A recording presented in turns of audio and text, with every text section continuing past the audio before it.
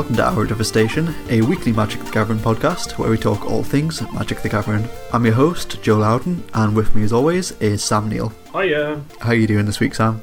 I'm doing pretty good. Cool, good. I've played a lot of Magic and stuff. Awesome, yeah, me too. And there's lots of exciting Magic stuff to talk about. Yeah, we have loads to talk about this week. Which is always good. I'm very excited. Totally. How's your week been? Yeah, it's been fairly good. Played a decent amount of Magic, I think. You've been having the Vintage Cube? Oh yeah, like back-to-back Vintage Cubes. Like, yet to 3-0 in this iteration of the Vintage Cube, but every other game I've played, I've gone 2-1. I seem to be like favouring like blue-black shenanigans with a little bit of Reanimator in there. Like, I think like I usually do. Because I feel like there hasn't really been like a mono red deck that's been as strong as it has been in previous iterations, and I feel like even the green decks, I haven't really seen like a good enough green deck come together. I don't know, like I tend to drift towards blue as a base colour anyway, because I think it is just technically the most powerful colour in the Vintage Cube. It's the best colour in the cube. Yeah, absolutely. Far and away. And then I'm just usually impressed with like any of the black Reanimator spells. Like there have multiple games where I've just gone like turn 1 Reanimate Iona, and then my opponent scoops. Like, I mean, it's a pretty good play. Yeah, absolutely. Pretty good turn 1. But then even just like playing just a bit more of like a fair deck, and then casting like a Scarab God on like turn 4 or something is like usually decent enough. Sweet. Yeah, I've not actually drafted the cube yet. I think that is my plan for when we finish recording. Yeah, do it. It's up for the next couple of weeks, so plenty of time to do that. I was going to do it over the weekend, but I just didn't have time. Yeah. So I'm going to do that when we finish. Awesome. And I'm going to 3-0 straight away. Go for it. Yeah, man. Yeah, other than that, I've been doing some more Dominaria Sealed. So we've got Store Championships coming up next weekend, and the store where I'm going to play it at is Sealed. That's the format they're doing for it, so I'm trying to get in some practice for that. How's it been going? Great. Like, again, I still just can't quite like 3-0. Yeah. I came so close, so I did want to end up doing one last night. Came so close to doing it. 2-0 my first game, 2-0 my second game, and then like lost 1-2 in the last round. It was just like my opponent just had like Multani and Helm of the Host. That's pretty good. Like, how do you beat that? Like, you literally can't beat. Well, I mean, you literally can, but I mean, you can, yeah, sure, but yeah, like my rares were like Sulphur Falls, is it Woodland Cemetery, the black green land? Oh god. Yeah, that. And yeah, just like nothing really that I wanted to play, but managed to put like a decent-ish like just Jeskai deck together. Like I had a Gilded Lotus, so that helped. I had Mox Amber, that was one of my rares as well. Woohoo!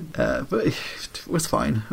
But I'm just really looking forward to that. Like I still love the format. Looking forward to playing it in paper next weekend. Yeah, absolutely. Like I'm going to be really sad when we stop playing this format. Yeah, same. It's been so much fun. I just try and jam it whenever I can. And then lastly I went to FNM this week, and it was Modern. You went to FNM? I did. Went to FNM and played Modern and everything. It was great. Did you do really well? No, I didn't.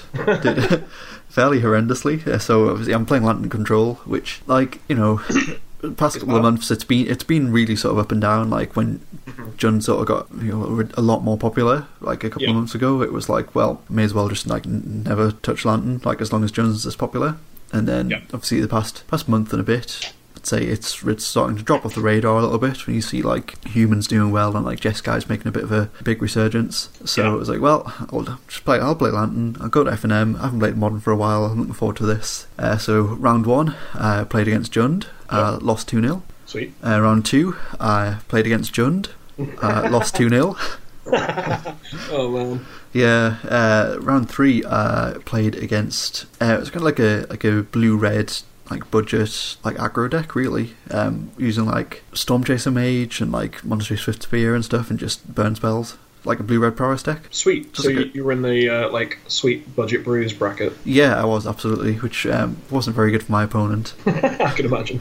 It was just going like, turn 3 in a Snaring Bridge, go, and oh no. Yeah, both games, that was that. And then, the last round I played against black-white, just like black-white, sweet black-white value deck. They were playing like Gideons, and they were playing like just control-y spells and stuff, and ended up doing that thing where my opponent has no cards left in the library. They've got a Gideon of the Trials on the field. Yeah. And obviously they can't lose the game because they've got the Gideon emblem. I don't have anything to get rid of the Gideon. Yep. So at that point, call a judge who is a scummy thing, call a judge over, explain the situation to my opponent in front of the judge, and then ask them if they'd like to draw. Obviously my opponent says yes, so we go to game 3. Which, obviously in that instance, if my opponent said no, then I would have lost the game. Yep. And then, yeah, game 3 we just went at time. Well, that sounds like a fun FNM experience for you. Yeah, I mean, it was pretty fun for me, but it wasn't really successful tournament. And I'm probably just going to sleeve up Tron next time I play Modern. Join the scumbags. Yeah. So how about you? How's your week in Magic gone? Pretty good. I played some Cube. Cool. On Wednesday, did a Pauper Cube draft. Yeah. It's pretty dope. Drafted the most ridiculous blue-white deck I've ever seen. Oh, cool. Managed to draft an infinite combo.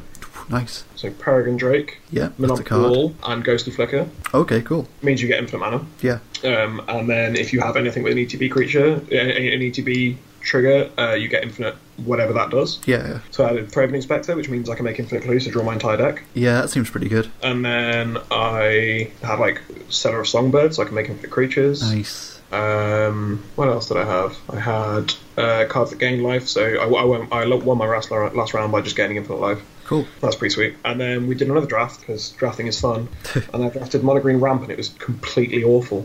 Oh, no. I got a Mono Green Ramp deck, and my pack on pick one was Blightning, so how much of a train wreck that draft what ended happened up there, yeah. I was like, this card's sweet, and then just like a few dribs and drabs of like ramp cards kept coming through, and I was like, oh, sweet, maybe I can pick this up, and then like I was like, oh, maybe green red aggro, oh, maybe red white aggro, and I'm like, oh god, or cultivate, let's play that. Just it's like playing a Burning Tree Emissary for like to get mana. It was just really awful. Oh no. But I managed to throw with the sweet like blue-white deck, so awesome. I'm happy. Cool, good. And then FNM, I went 3-1. Hey. So I played Amulet Titan. Yes, nice. It was dope. Round 1, I got paired against Ponza. Nice. It was truly horrendous. Game 1, I won because I made a ballista. Hey. Then kept making it bigger, and my opponent stumbled on lands. And they were on 10, and I said, attack you for 5. And they said yes. And then I said, remove this counter. So they lost to a ballista, and then they resolved Blood Moon in the next games, and I couldn't do anything. Then I played against other decks and won. It was really sweet. Cool. That deck's really fun. I don't know how I haven't been playing it for since I've been playing Modern. Yeah, it is a really good deck. It seems like fairly well positioned in the format currently as well. Yeah, like as long as you can sort of dodge Field of Ruin decks. Yeah. It's just a combo that you can just explosively win with. It's pretty soft to Jeskai. Yeah, true. With their Path to Exiles and stuff, but it's really fun, and I've been really enjoying it, and like it's the kind of deck that really rewards like going deep on understanding it. Yeah. Because I misplayed horrendously like a lot of the time, and could have just won on the spot, but didn't because I don't know how to play the deck like correctly at this point. But it was really good fun. Nice, cool. Yeah. And then I've been just looking at all this ridiculous Magic news, which I imagine we'll get onto a bit later. Yeah, totally.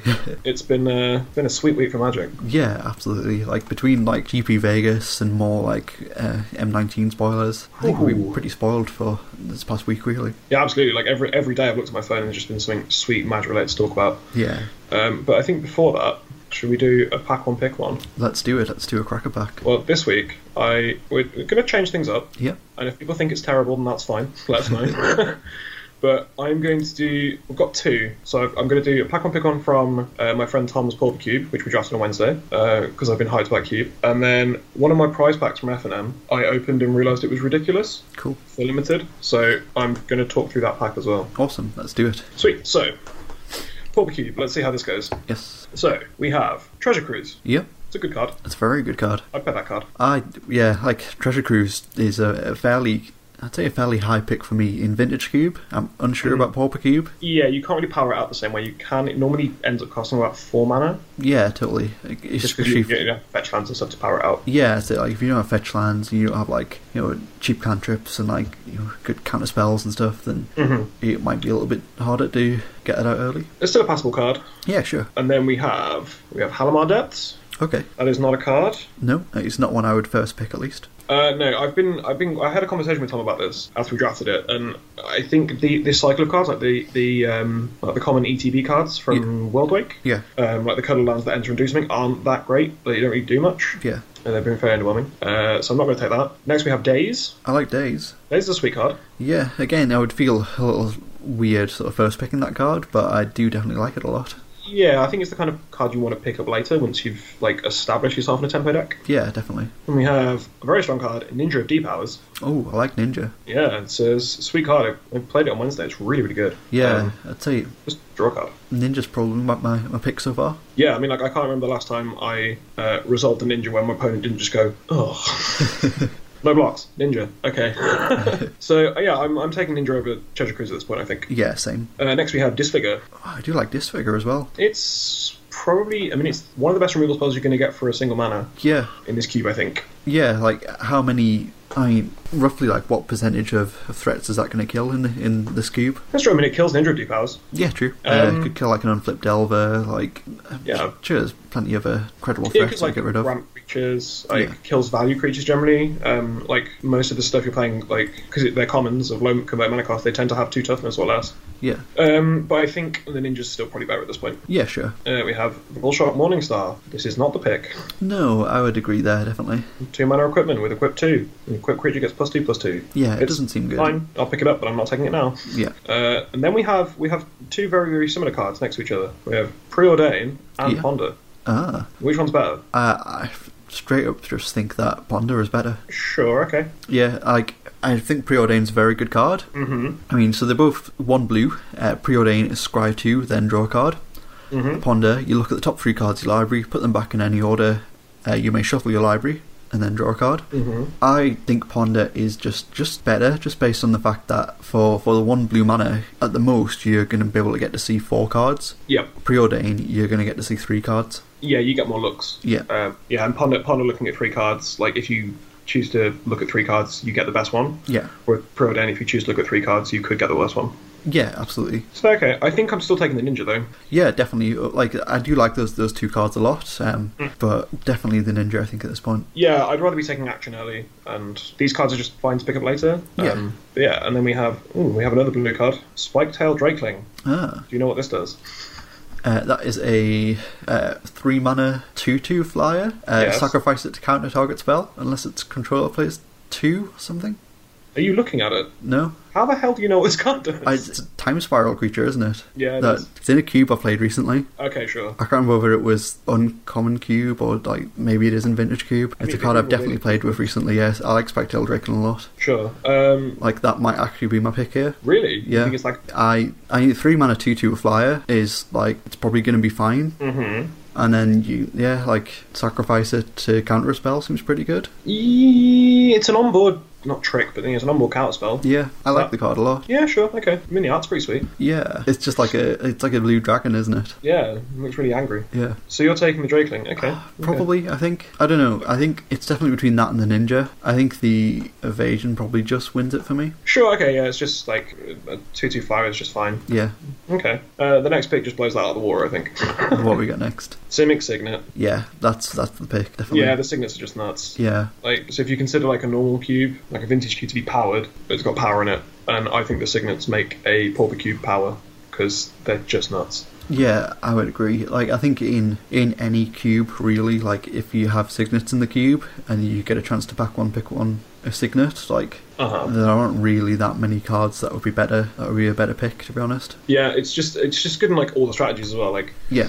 And you don't have to be on colour, so like you can take a Simic Signet and just be in green or just be in blue, or like they sort of just find like, you know, there are artifact decks that just want the ramp. Like, yeah, absolutely. Sometimes you just want an extra mana the next turn, like it being colourless is fine. With this being a Pauper cube, obviously there isn't going to be like, you know, Metalworker or like Tinker or anything silly like that, but even without those, like they are just fairly powerful cards alone. Yeah, absolutely. So that's the pick so far, and I'd be surprised if we find anything better, but we'll carry on. Yeah. So next we've got Cathari Bomber, black red for a 2/2 flyer. Yes. Bird Shaman. When it deals combat damage to a player, put 2 1/1 red goblin creature tokens onto the battlefield and sacrifice the bomber. Yep. And it has Unearth for 3 black red, which means you can unearth it from your graveyard and it gets haste, and then exile it. I don't hate that card. It's pretty good, but yeah. I don't think I want to lock myself into black red aggro this early. Yeah, I would agree, definitely. I think, like, as long as there's a Signet in the pack, like, the Signet is probably going to be my pick. Yeah, I think we're going to be hard pressed to beat it. Yeah. Ooh, especially with the next card, which is Selesnya Guildgate. No. No, thank you. No. Again, like, you know, dual lands, obviously depending on the cube, like, but dual lands are usually... I feel like it's usually right to sort of take them once you're committed to, like, at least one of the colours. Yeah, I think it's different in, like, Vintage Cube, where, like, I take blue fetch lands or blue dual lands, like, pretty high. Yeah, absolutely. Like, I wouldn't feel bad about, like, pack one picking a Scalding Tarn, Yeah. you know, if there was nothing else nuts in the pack. Yeah. But like here, like fixing in Pauper Cube is generally quite poor because just the nature of the format. Yeah. And I've played decks where you just don't have any fixing. Yeah. And it's the kind of things where like they're the last couple of picks and you just randomly pick up like You're just going to pick them up, yeah. Like you'll pick up a good one that's in your color. Yeah. Just make it difficult though because like it means that like the more colors your deck has, the slower they get. Yeah. Because for splashing you're playing tap lands. Yeah. But yeah, I mean this isn't the pick. No, absolutely not. In case Definitely not. Next we have Palace Sentinels, which I kind of like quite a lot. Yeah, I do like that card a lot. It's like fairly decent in Pauper. Yeah, 3 and a white for a 2/4, and when it's battlefield, you become the Monarch. Yeah. It's pretty sweet. Like, 2/4 is a reasonable body to be blocking. Being the Monarch means that when you get attacked, if they deal damage, they become the Monarch. Yeah. So, like, having a 2/4 that, like, makes you the Monarch and then can, like, defend the monarchy well is pretty sweet. Yeah. And, like, it fits well into, like, a blue-white blink strategy. Yeah, totally. Because you can just keep blinking it and keep becoming the Monarch. It's still not better than the Signet. It's definitely not better than the Signet, but it's decent. Like, that whole Monarch mechanic is just very good. Like, yeah, Monarch's just sweet. Yeah, so if you're the Monarch, at the beginning of your end step, you draw a card, which, like, card advantage in any format is great. And the fact that it just happens when you play that card is awesome. Mm-hmm. Yeah, you don't have to jump through any hoops to do it. Yeah, essentially it's 4 mana, get a 2/4 that draws you a card. It's pretty neat, and our last two cards are pretty no, they're not better than the Signets. We've got Unsummon, Okay. which is fine, but not a first pick. Yeah, I agree. Sunlance, which is fine, like it's a decent piece of removal. Yeah, sure, definitely. Like, I mean, 3 damage, it's going to kill, you know, a fair amount of creatures in that format. Mm-hmm. But you just can't beat a Signet. Yeah, you can't beat a Signet. Cool, nice and easy then. Yeah, Signet, then Ninja, then probably Ponder. Yeah, I think I'm probably Signet, then Drake, and then probably Ninja. Sure, okay. Well, that was something different Yeah, totally. than just doing the current set. If people hated it, please let us know. Yeah, please do. Please get in touch usual channels. Let us know. Like, maybe we'll do one for Vintage Cube next week. Ooh, that'd be sweet. That'll be a bit sweet. I think we'll get a nice powerful pack and debate that. Just it's the Black Lotus. Yeah. Oh. Right, and then I did quickly want to go through this pack of Dominaria that I opened. Yeah, let's go for it. I want to hear about So- this interesting pack. I'm going to go through it quite quickly because like it's quite clear like when it gets good. Sure. We're going through this pack and I was like, what's my rare? Oh, okay. And, like, what's the pick? You know, whenever you pack, like you should just you know just keep your eye in on draft. Just like, oh, what's the pick out of this pack? Yeah. It's like, oh, it's that. And I looked through the rest of the cards. I'm like, okay. So we have Radiating Lightning. That's not the pick. No. Tolarian Scholar. That's also not the pick. Yeah. Short Sword. Yeah, not the pick. Fence's Assistant. No. Tragic Poet. No. Okay. Then we get some decent cards. So we got Avon Sentry. Yeah, it's fine. Format 3/2 flyer. Like, not embarrassing. Yeah. Then we have Mammoth Spider, Yeah, it's decent. which I think is the best green removal spell. I think there's a strong argument for it, definitely. It's just better than Animus. Like, I mean, it's a good card. The Yeah. thing, like, I have pack one pick with Mammoth Spider, and it hasn't been bad. Yeah, Then we have Thallid Omnivore. that's a good card. Yeah, it's really good in the Suffering deck. It's just good generally. Yeah. It just ends up being like a 5/5 very often. You can just smash through with people. Yeah, I like it. And then we get to like the nutty cards. So, Sapling Migration. Yeah, This card's just great. it's absolutely fantastic. Yeah, like 2 mana make 2/1/1s, 6 mana make 4/1/1s. Really good in the Sapling deck. Just really good in the green white go wide deck. Yeah. I really like this card, and like I would first pick it any day of the week if it weren't for the rest of these cards, such as Sheevan Fire. Oh, Sheevan Fire is a very good card. Yeah, it's just a very good removal spell. Yeah. And I would first pick it a lot. Yeah, I had 2 of them in that seal deck, that Jeskai seal deck that I played last night. Ooh, sweet! Yeah, it's just really, really good. It's class. So this is the thing with the pack. It's like, so my pick is Sapling Migration. I'd be surprised if anything better comes. Oh, my pick is Sheevan Fire. I'd be surprised if anything better comes. And then we have Thallid Soothsayer, Okay. which I've been really impressed with. Like 4 mana 2/3, play 2, sacrifice creature, draw a card. Yeah, I like the card a lot. I think I would probably pick the Sheevan Fire over it. Yeah, I agree. But it's still really good. Yeah. Next in common is Song of Freyalise. Oh, that's a card, isn't it? Yeah, this card I think is just so good. Yeah. It's just nuts. Like any deck this goes in, like as long as like you're building sort of around it, like you're playing some saplings or like some small creatures, it's just completely nuts. Yeah, totally. I mean, even if you just like using like the first mode on it, like Mhm. to ramp something big out, and like the turn after you play it, like it's absolutely fine. This card's just really good. Like I think a lot of people slept on it coming into Yeah. the format. It looks fairly innocuous, but then you play with it like once, and it's just such a house. Like with cards like you have Night Sapphire and stuff like that, Yeah, and Sapphire Migration, it's just an absolute house. yeah, I would agree definitely. So I think that's our pick so far, right? Probably, I think I'd pick it over the Sheevan Flower, I think. I feel drawn to the Sheevan Fire still, Sure. but I think that's just the red mage in me. Sure, okay, fair enough. But I would absolutely definitely think there is a very strong argument for first picking that Song of Freyalise at the moment. Because, like, I mean, there were a lot of very, like, there were 4 or 5 cards in this pack where, like, if you pack one, pick them, I think they'd be defensible. Yeah, And then we get to the last uncommon, yeah. which is just Icy Manipulator. Okay, yeah, that's the pick. That's the thing, so you go through this pack, you're like, oh, is it this? And no, it's just Icy. Yeah, Because that's just, I mean, I can't really think, like, unless it's like a silly mythic bomb, I can't think of a reason why I wouldn't pick Icy. yeah. I can pick one. No, same, exactly. And then we have our rare in the pack, Yes, what's the rare? which is Tashar Ancestors Apostle, which is also a defensible first pick. Yeah, I think so. Like the Icy's Not just better, Icy, but- I think. Yeah, like, it's not better than Icy, and I'm not sure it's better than Song, but, like, I'd be happy opening a Teshar, like, in most drafts. Yeah, same. I just thought this pack was worth talking about, because there's so many good cards in this pack, and Yeah. you're going to have to pass something good. Yeah, it sounds like it would be a really good draft pod. Absolutely. And I just thought it was a shame that I didn't save it as an actual cracker pack, and Yeah. I just opened it because I got too excited. Anyway, this format's great. Yeah, I love it. Dominaria It's every forever. week. Yeah, but yeah, M19's coming, Yeah, and we've got some sweet cards. we do, yeah. So should we move on to our card of the week this week? Yeah. Speaking of M19. I mean, I'm gonna jam my card of the week in first, right? Because it won't lead to a sweet segue. Sure, let's go for it. So what's your card of the week then this week, Sam? It is Ancient Stirrings. Cool, I love that card. So why Yeah. is it your card of the week? Well, it's my card of the week because I think it's the best cantrip in Modern currently. I agree. So it's a single green for a sorcery. Yep. Look at the top 5 cards of your library. Mirror the colourless card from among them, put it in your hand. Yep. And put the rest on the bottom of the library in any order. So it's 1 mana, draw a card. Yeah, essentially. In green, and you get to pick from 5 cards. Yeah. And in the decks it sees playing, quite a lot of targets. Yeah, absolutely. Often where it is pretty much the only non-colourless card in the deck. So if we look at the results from Grand Prix Las Vegas, Yep. the modern main event, because it's easy to get sidetracked about Vegas with all the ridiculous side events that were going on. Yeah. So it was won by Matt Nass with KCI. Clan Ironworks, yeah. Yeah, that deck just. I mean, I was about to say, like, because when I saw that Matt Nass won with it, I was like, of course he did, because it's Matt Nass. Yeah. But then the rest of the top 32, we have 1, 2, 3, 4 more copies of KCI in the top 32. Of Yeah. Grand Prix Vegas. Like, it's a deck. And then we have Monogreen Tron, Yes. which came second, Yeah. and 8th, and 11th, and 13th, and 14th, and 15th. And also... Oh, we have a Red-Green Tron, which was also playing Ancient Stirrings in Yep. 31st. So, card's really good. Yeah, I think it's great. the best cantrip in Modern currently. Yeah, I would 100% agree. And, like, as Magic players do, there's always talks of bans when a card overperforms in a tournament. Yeah. And I think that's wrong. Yeah, I would agree. I feel like Ancient Stirrings frequently comes up as a topic when bans are discussed in Modern. Like, I feel like that's a card that it always gets brought up. Mm-hmm. I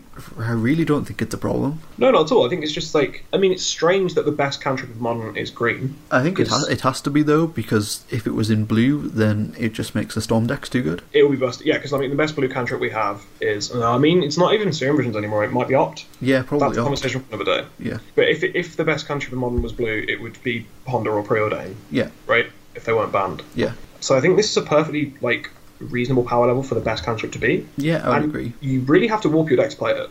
Yeah, totally. Like, you can't just jam Ancient Stirrings into a green deck. Yeah. Like, it has to be KCI or Tron, where, like, all your cards are colourless. Yeah. So finding them, or, like, something like Amulet Titan, where most of your cards are colourless. Or Lantern Control. Light Control, yeah, exactly, where, like, pretty much all your cards are colourless. You have to bet in a specific deck, and, like, those decks aren't oppressive. Like, KCI, if you want to beat KCI and you want to beat Tron, it's not hard. Yeah. And, like, it's not Ancient Stirrings that's making those decks silly. Yeah, Like, totally. really good tool for them, Yeah. but I mean, it's the infinite combos and the fact that you cast a Khan on turn 3 that like make those decks good. Yeah, absolutely. And Ancient Stirrings helps those decks, but it doesn't make them busted. Yeah, I would agree fully there. Like, you know, like if you look at like Tron specifically, like you've got a whole bunch of cards really. Like you've got, I would say really, there's like 19 cards that help you find your lands.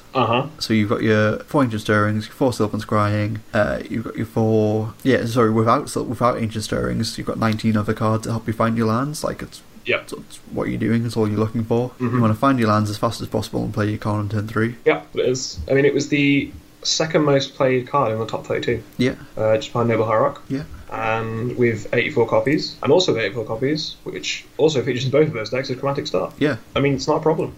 It's absolutely not a problem. And then the next 7 most played cards are all in the Humans deck. Yeah. Noble Hierarch, then Ancient Stirrings, Chromatic Star, then Reflector Mage, Champion of the Parish, Code Soul Rebooter, Mantis Rider, Meddling Mage, Thales Lieutenant, and Aetherbar. Yeah. So, like, I mean, I want to ban something from Humans before I ban something from these decks. Yeah, I would agree. Like, it comes up especially whenever there's a Tron deck in like the top 8 of a Modern tournament ever. Like, for some reason, people seem to think that the deck is just like oppressive or something, and that the deck needs to be banned. And it just really isn't the case. People hate Tron. I mean, this has always been true of Modern players. People hate Tron. Yeah. I hate Tron, but I also think it's perfectly fine in the format and don't think it should be banned. I just don't like playing against it, but I will, and I'm gonna like. I mean, I like to play Monarch Ghost Quarter decks, so yeah, like I'm fine with Tron. But I love Tron. I absolutely love Tron, but it's very easy to like play against it. Like to tune your sideboard against it is like fairly easy. Absolutely, like you can. This is the thing: is that whenever a deck becomes dominant, it's like whenever Affinity becomes the most dominant deck, which happens. It's very recently. It's now dropped off because of like the emergence of the Jeskai decks. Yeah. Which is why we have all these Tron decks, because Tron is traditionally good against Jeskai, which has been seeing play recently. But when Affinity becomes good, everyone's like, oh, you should ban Mox Opal, you should ban Mox Opal. Yeah. It's like, no. I mean, I think there are considerations banning Mox Opal because it's fast mana in a format where fast mana isn't meant to be allowed. Yeah. And I think it's a similar argument for Simian Spirit Guide. Not because of power level, but just because of, like, I think it fundamentally breaks the rules of Modern. I don't know. I think if you had to have the discussion about those cards, then I think you would need to include Aether Vial in those as well. I think Aether Vial is a very similar thing. Yeah, I think it's certainly like a conversation to have. Yeah. And I don't think Aether Vial should be banned in Modern, so... No, not at all. Yeah. I think it's currently one of the marquee cards of the format. Yeah. It's a very important part of the format. But yeah, like every time Affinity does well, people ask for like call for Mox Opal to be banned. And it's like, well, no, you can just beat that deck if you want to. Just jam some Stony Silencers and Katakis and you'll never lose to Affinity. Yeah.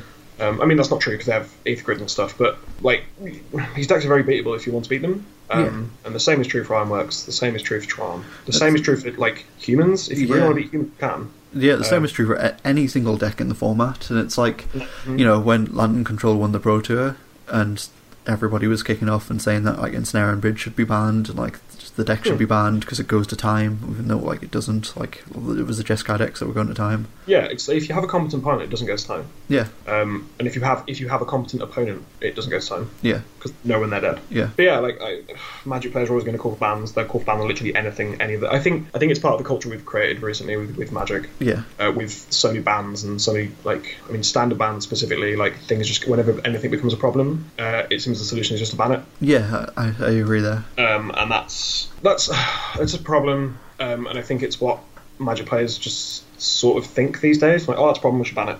Yeah, rather definitely. It's like waiting a couple of weeks, dealing with like the sort of bad format, and then it'll get sold. Like, you know, I mean, Goblin Chainwhirler isn't going to be banned because it doesn't break the format. There will be a way to beat it, and we just need to wait. I don't know. I feel like Chainwhirler. I know we did have this conversation on this podcast a couple of weeks ago, but. I feel like Chainwhirler probably isn't in a position where I feel like it should be definitely in strong contention for a ban, because I think more so because of the fact that it is, I mean, arguably format warping, like to the point where like the top players like don't even want to like try to build a deck to beat it, because like why not just play it? Like yeah, I think that was my main point when we talked about it. It's like it was a known quantity for 6 weeks. Yeah. And no one could beat it, and no one could really bother to beat it. Yeah. Like, well, we'll just jam it then. Screw it, let's just play Chainwhirler Mirrors. Like, I agree with that, but I think at least we have an argument for it. Yeah. Whereas it feels like a lot of Magic players like they start spying off, but it's like, well, I can't play my elf deck because Chain Whirler. Like, well, okay. Like that isn't a good reason. The fact that like I think that's I think that falls under the format warping aspect slightly. I think as well because sure. Like, you can't play Llanowar Elves, like you can't play like Vampire Tokens because it just destroys those options. That's really true. Like the Anointing Procession deck that was big like 4 Dominaria, I think was pretty sweet. Yeah. You just can't play that anymore because you just lose to Chain Whirler. Yeah, there was a really good article posted up on Channel Fireball a couple of days ago, which was just called Ban. I think it was called Ban Goblin Chain Whirler. Sure, okay. And it was just I think it was Riley Knight wrote it, and it was just listed like reason upon like reasoned arguments about why in the current standard format we have why it probably should be banned. Yeah, I think my problem is I just don't like setting that precedent like for how to deal with problems in a format. Yeah, no, I agree. I dislike bans, but I do understand that they are necessary sometimes. I still remember when for years the whole time I've been playing Magic, like from like Theros up to the first time we had a standard banning, like while I was playing the game, like not once did I ever actually consider that something could be banned in standard. I heard like read things about like Core Blade and like Jace the Mind Sculptor was so powerful it had to be banned in standard, but like not once did I ever think that would ever happen again. And then now I feel like we found ourselves in a position where they've made a couple of mistakes, they've rectified the mistakes, but because they've had to rectify those mistakes, people are so fast to call for bans now. Yeah, and I think it just often happens whenever a deck becomes dominant. Yeah.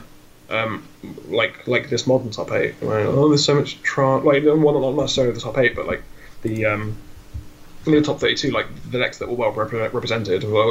There's Ancient Stonings in all these decks. Well, okay, that's fine. Yeah, it's fine. It's a very beautiful card. There was a Grixis Shadow deck. Yeah. In the semi-finals, and that's ridiculous because that deck sucks. That deck is really not where I want to be right now. Yeah. But like, you can play whatever you want, and just the Tron. I think people playing Tron was just a response to the fact that Jeskai has become one of the better decks in the format now. Yeah, absolutely. Like, it's just cyclical because of all the aggro decks that were good before, and it was good because of what you know. Yeah, it's. I feel like cards shouldn't even be discussed as far as like bans go. Really, like you could just name like a card from like any like tier 1 modern deck, and you could easily be calling for a ban of those. Like it could just go like a Hollow One needs to be banned because like one time I played against someone and they had 3 Hollow Ones on turn 1. Yep. Like great. Yeah, sure. I mean, Hollow One like came 10th at this tournament. Yeah. In the hands of Siki. Yeah. Who's just an absurdly good Magic player. Yeah. But I mean, cards can't get banned out of decks if they're not the namesake of the deck. Yeah. That's just how it works. Splinter Twin. That was Twin. Birthing Pod got banned by Birthing Pod. Free Twin. Bring back Twin. That's definitely just for another day, but I definitely agree. Yeah, I think we should do a whole episode on that, to be honest. Absolutely. Like, I mean, Splinter Twin is absolutely fine. Yeah. And Summer Bloom got banned out of Summer Bloom. You can't ban cards out of decks if they're not what the deck is named after. None of these decks are called Ancient Stonings, so why would you ban it? Yeah, true. And Humans isn't called Aethervar. Yeah. So, but Hollow One's called Hollow One. Hey, and Affinity doesn't actually play any Affinity cards. Hey, sometimes it plays 2 copies of Thoughtcast or something for some reason. Yeah, sure. Because you're playing bad cards. Anyway, that is my card of the week, and I think that's quite a contentious topic that I've gotten onto there. Yeah, totally. It was a good discussion, though. Absolutely, which is what we live for. Yeah. So speaking of contentious topics, should we move on to my card of the week? Yeah, let's go. So my card of the week this week is Nexus of Fate. Oh dear. So it is a new card, sort of, from M19. So sort of. I say sort of because it's the new Biobox promo, so similar to the Sunspeaker and Flame Singer or whatever the Dominaria one was called. What, the Biobox promo? Yeah. Fire Song and Sun. Yeah, exactly. That's how much of an impact that card ended up making in the format. Like, I had to think about it. I can't even remember the name of the card. So yeah, much like that card is available only as a buy a box promo. So you have to go buy a box of, in this case, it'll be Core 2019 to receive 1 copy of Nexus of Fate.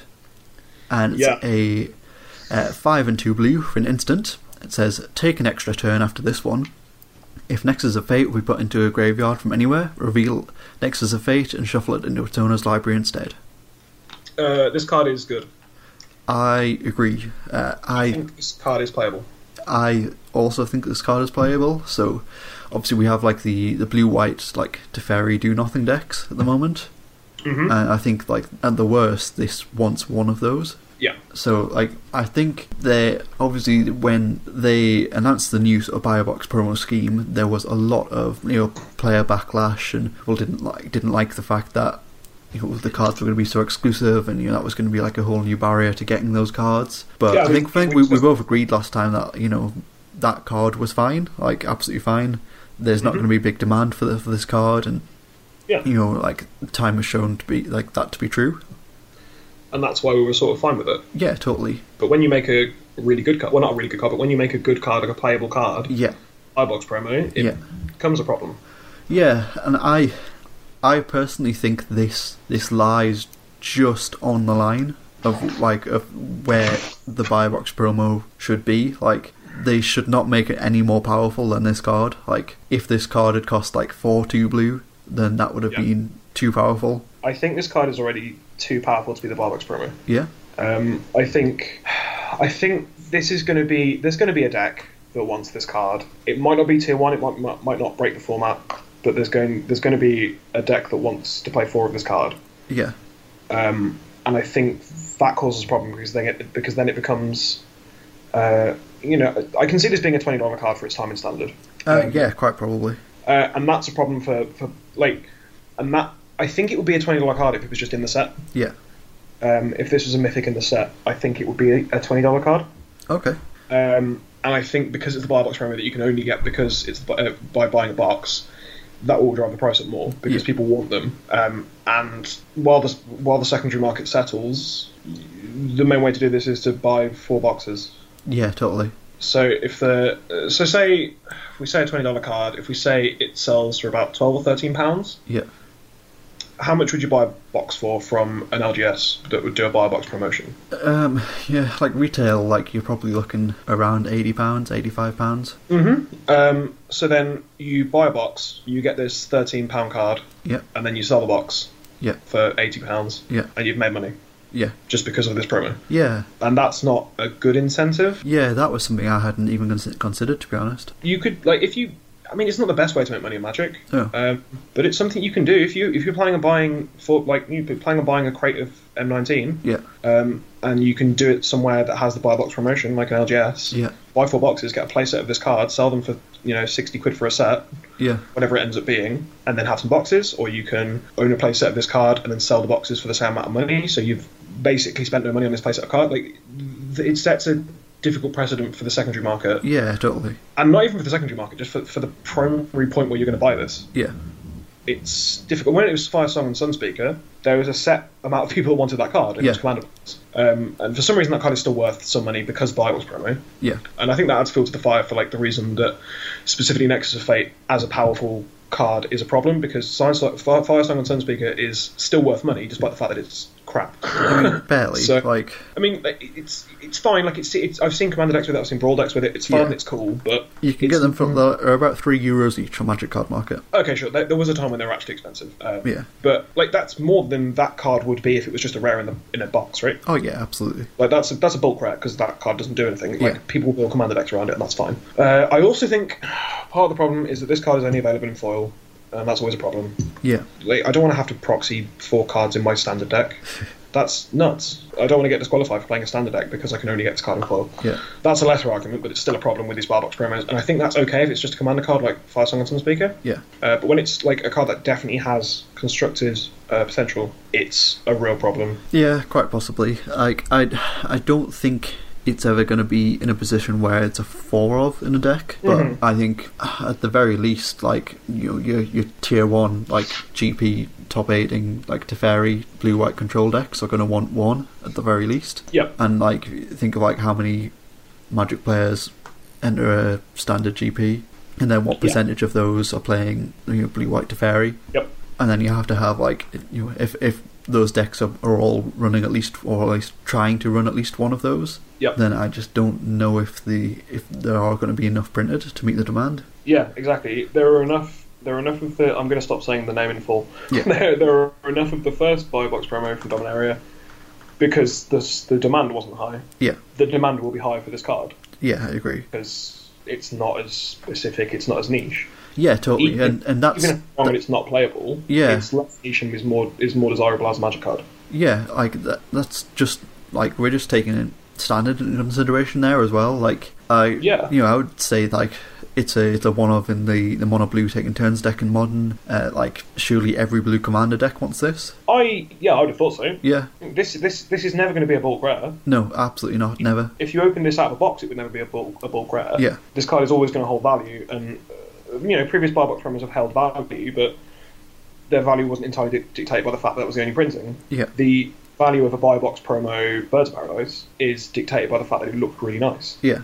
It's got really nice art and it's a nice foil, but you can pick up a Birds of Paradise for €3. Like, yeah. So I think it's a problem. I think this buy box program, the buy box promo program, is a difficult thing to say. I think it's a good idea. Yeah. But I think they've made a misstep. I think they've pushed it a little bit too far with this card. I still feel like this is the line. Like any more than this, then they've gone too far. Like 100%. But I feel like its playability and standard is what's really going to determine how far this card is. I suppose you've got to push it to the line to find the line, right? Yeah, definitely. I think this is it. I think this is the line. Like it's not an auto include. It's not an auto include in every blue deck. It's not a 4 of in every blue deck. But there are some blue decks that want a non-zero amount of it. So I think like time will tell with this one, definitely. Yeah, absolutely. Again, it could be a case of like, would they ban this card because the supply isn't there? Is that something that they would do? Because people can't get their hands on it. Yeah. It ends up a really expensive card. They don't consider a secondary market, right?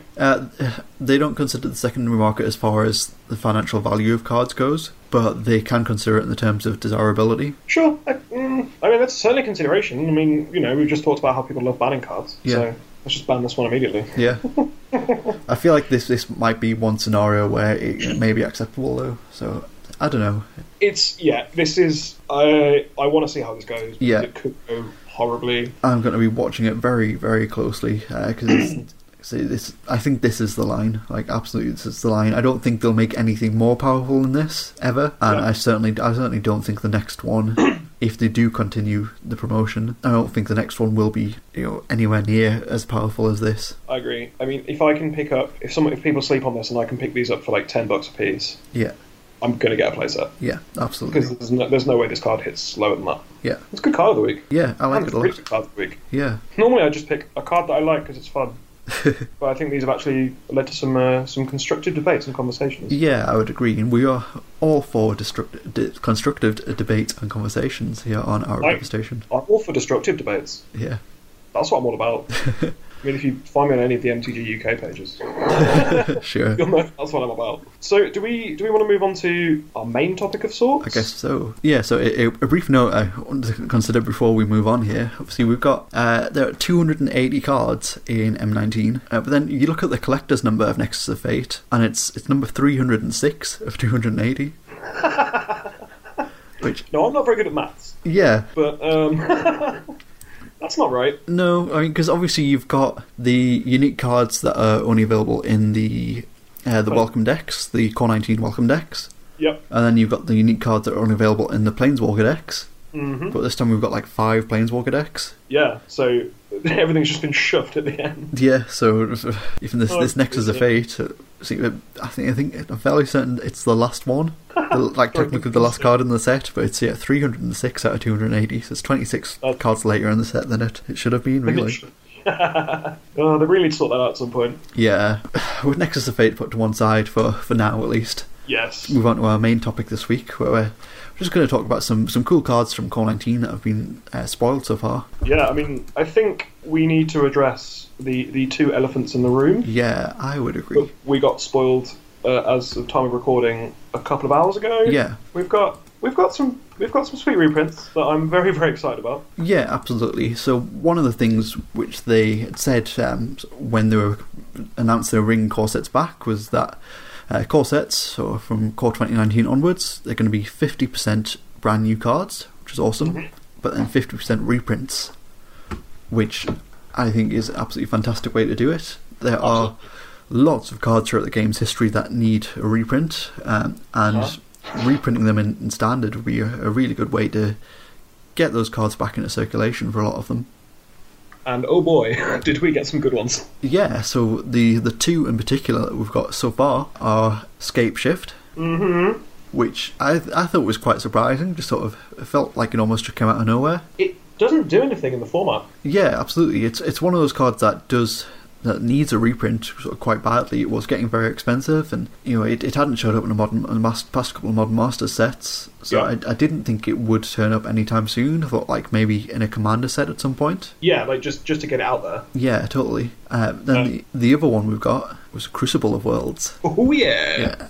Haven't seen that one in a while. No, absolutely. So that's a card which I'm not sure if I'd mentioned it on here on this podcast, but I had made a prediction myself. Like Crucible of the Worlds would be perfect to be in the core set. Like it would just be the perfect opportunity to do it. Like we've still have deserts in the format. Like you can have like the interaction with deserts. Like you could have like interaction with Field of Ruins. Like sure, I mean Excavator already does these things, but Crucible of the Worlds gives all the decks sort of access to that. But it's not gonna break anything in the format. It's not even going to be particularly good in the format. But it is a card that desperately needed a reprint. I mean, yeah, it does make sense, and it's not particularly good in a standard format. Yeah, totally. It does cool things. It's not going to what was it? Like a $50 card?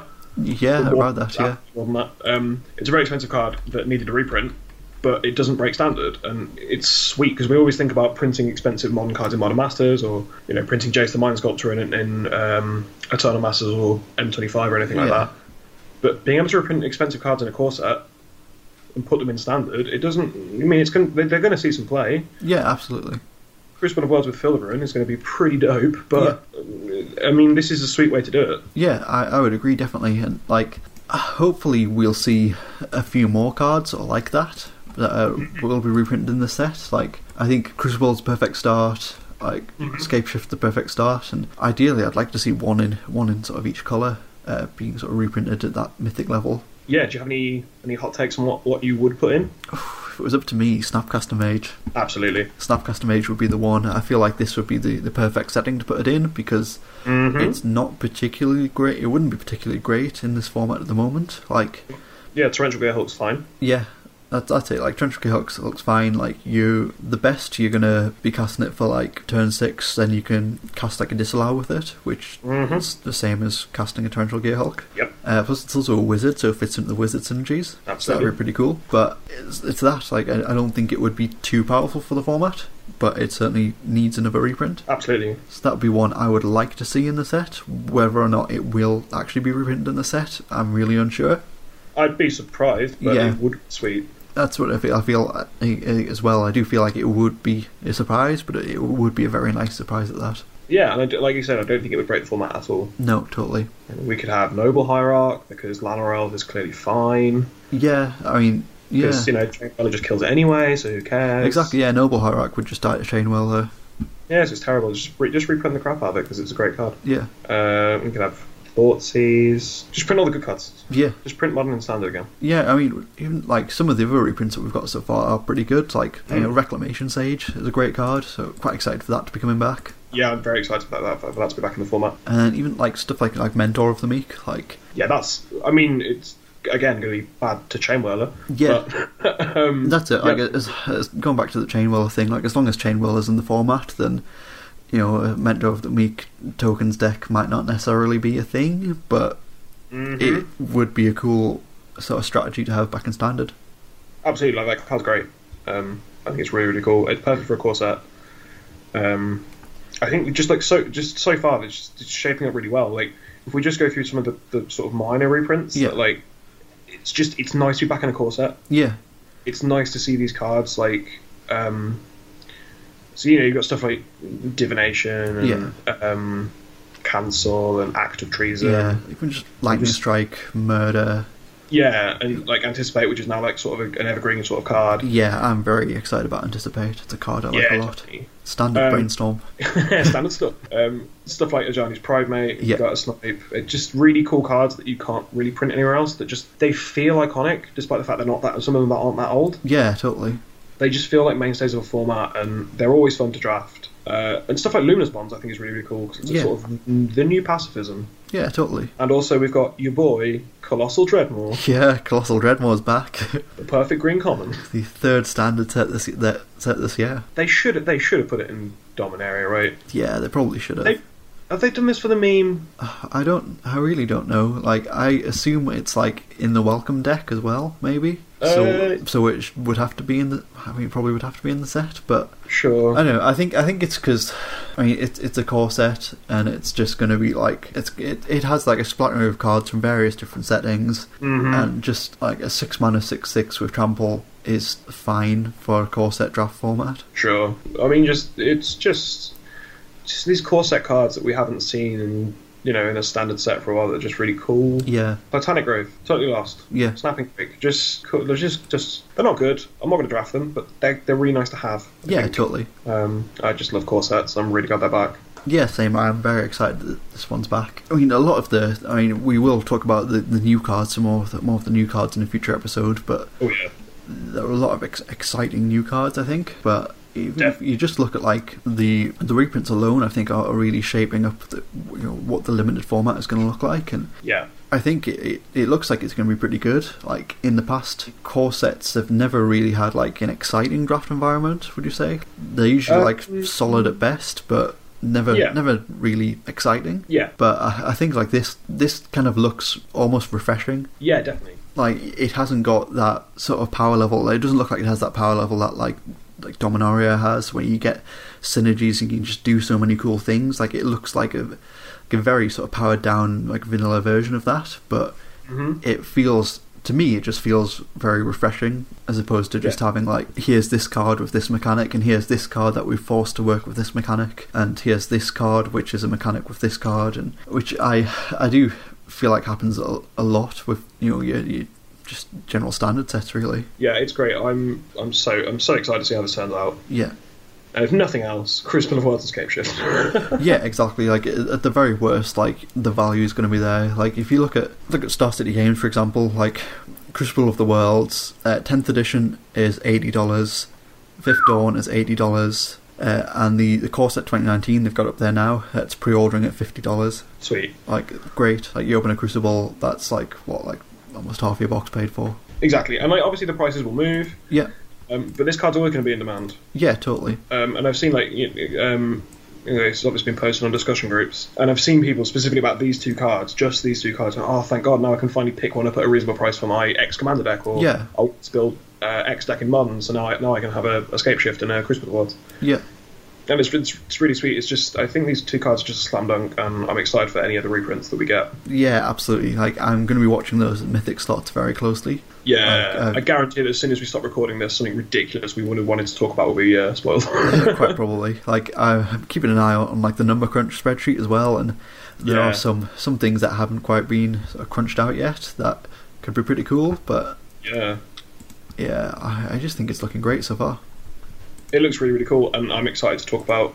I'm really excited to get the full spoiler, and we can like go deep on the set. Yeah, same. We should be doing that at some point in the next fortnight, I think. Yeah, do you know exactly when the full spoiler is meant to come out? Because I mean, we've had a lot in the last just week. Yeah, we have. Yeah, I mean, I think the pre-release is the weekend of the 6th, 7th, and 8th. So 2 weeks on Friday. So I think it might be like it'll be a week on Friday. So it should be like the 29th when we have the full set spoiled. Mm-hmm. So give it a week on Friday, and we should know everything that's in there. I'm really excited. Yeah, cannot wait. I love Magic. Yeah, me too. I'm going to say that every week.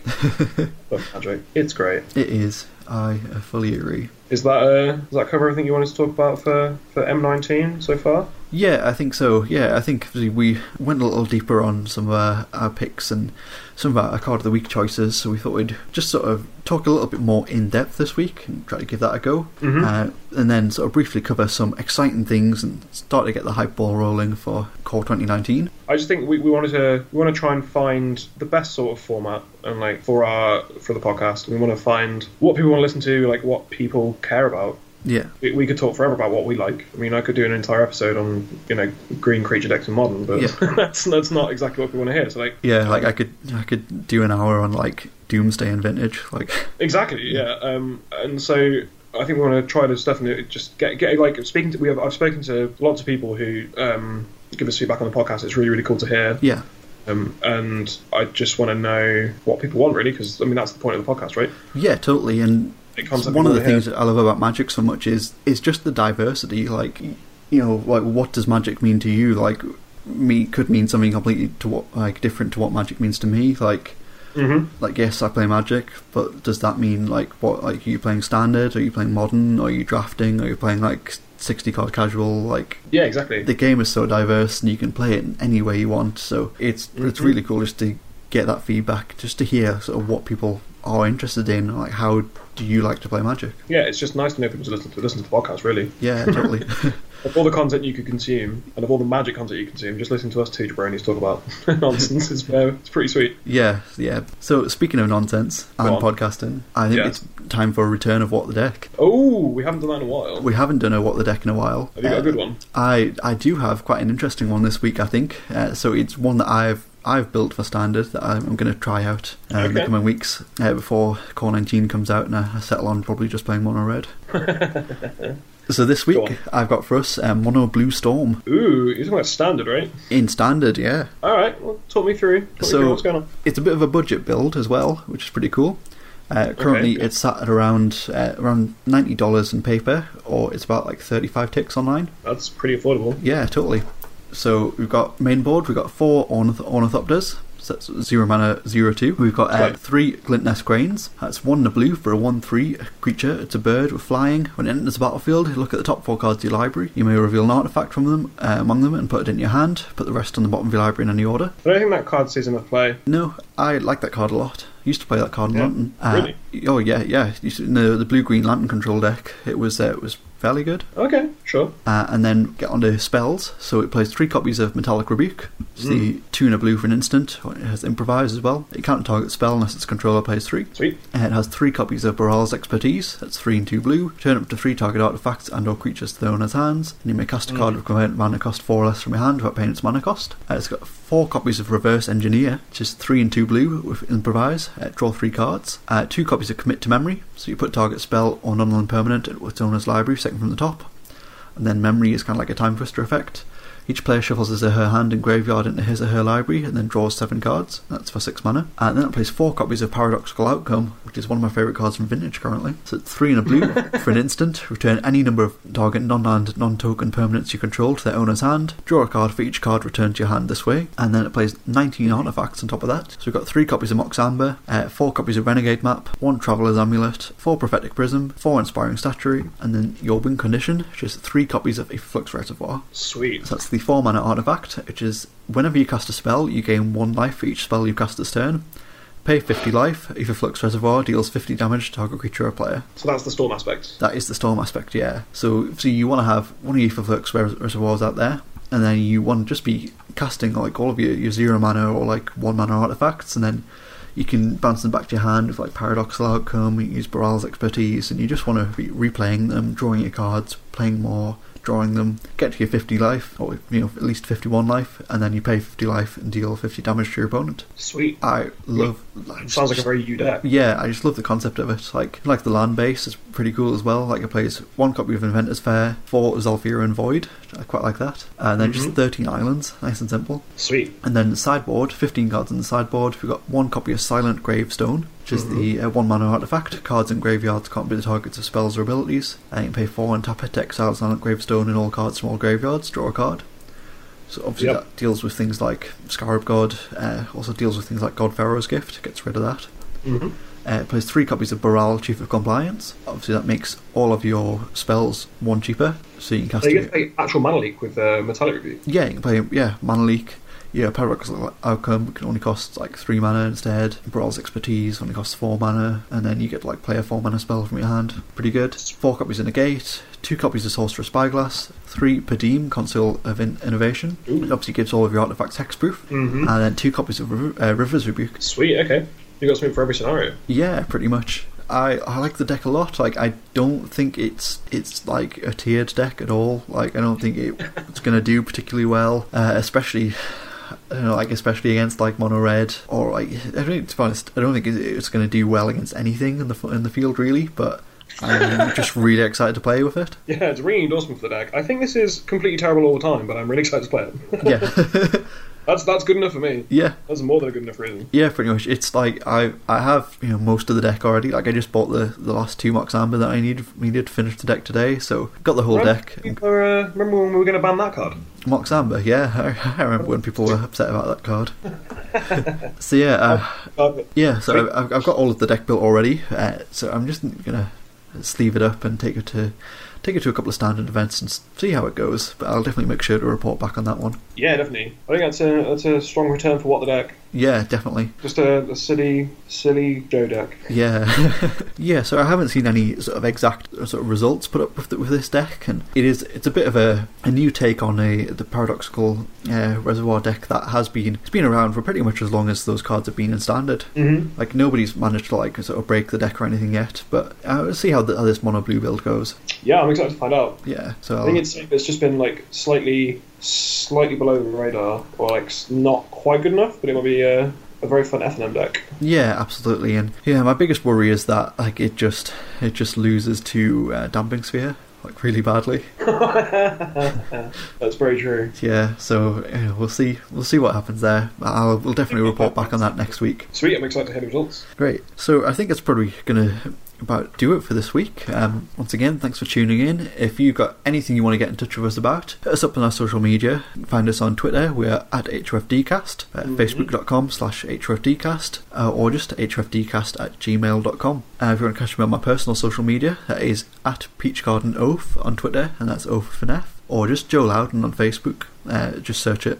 I'm probably the only one on there. Who knows? Yeah, post very, very frequently in most of the Magic groups on Facebook, so I'm sure you've seen me around. Yep, and you can find me on Twitter at Sneal69. Hey. There we go. I was worried you weren't going to do it then. Or you can just find me on Facebook, Sam Neal or Sneal, SNEAL, causing some trouble in the MTG UK groups. Yeah. If you want to just hit us up and like talk about the podcast or just talk about Magic, like I always want to talk about Magic. Yeah, same. And I'm sure that Joe gets annoyed enough with me about just ranting at you about Magic all the time. So if you want to hit us up, just ask any questions or give us feedback about the podcast, it'd be really sweet. Cool, yeah, so that should do it for this week. Once again, we're approaching the second hour.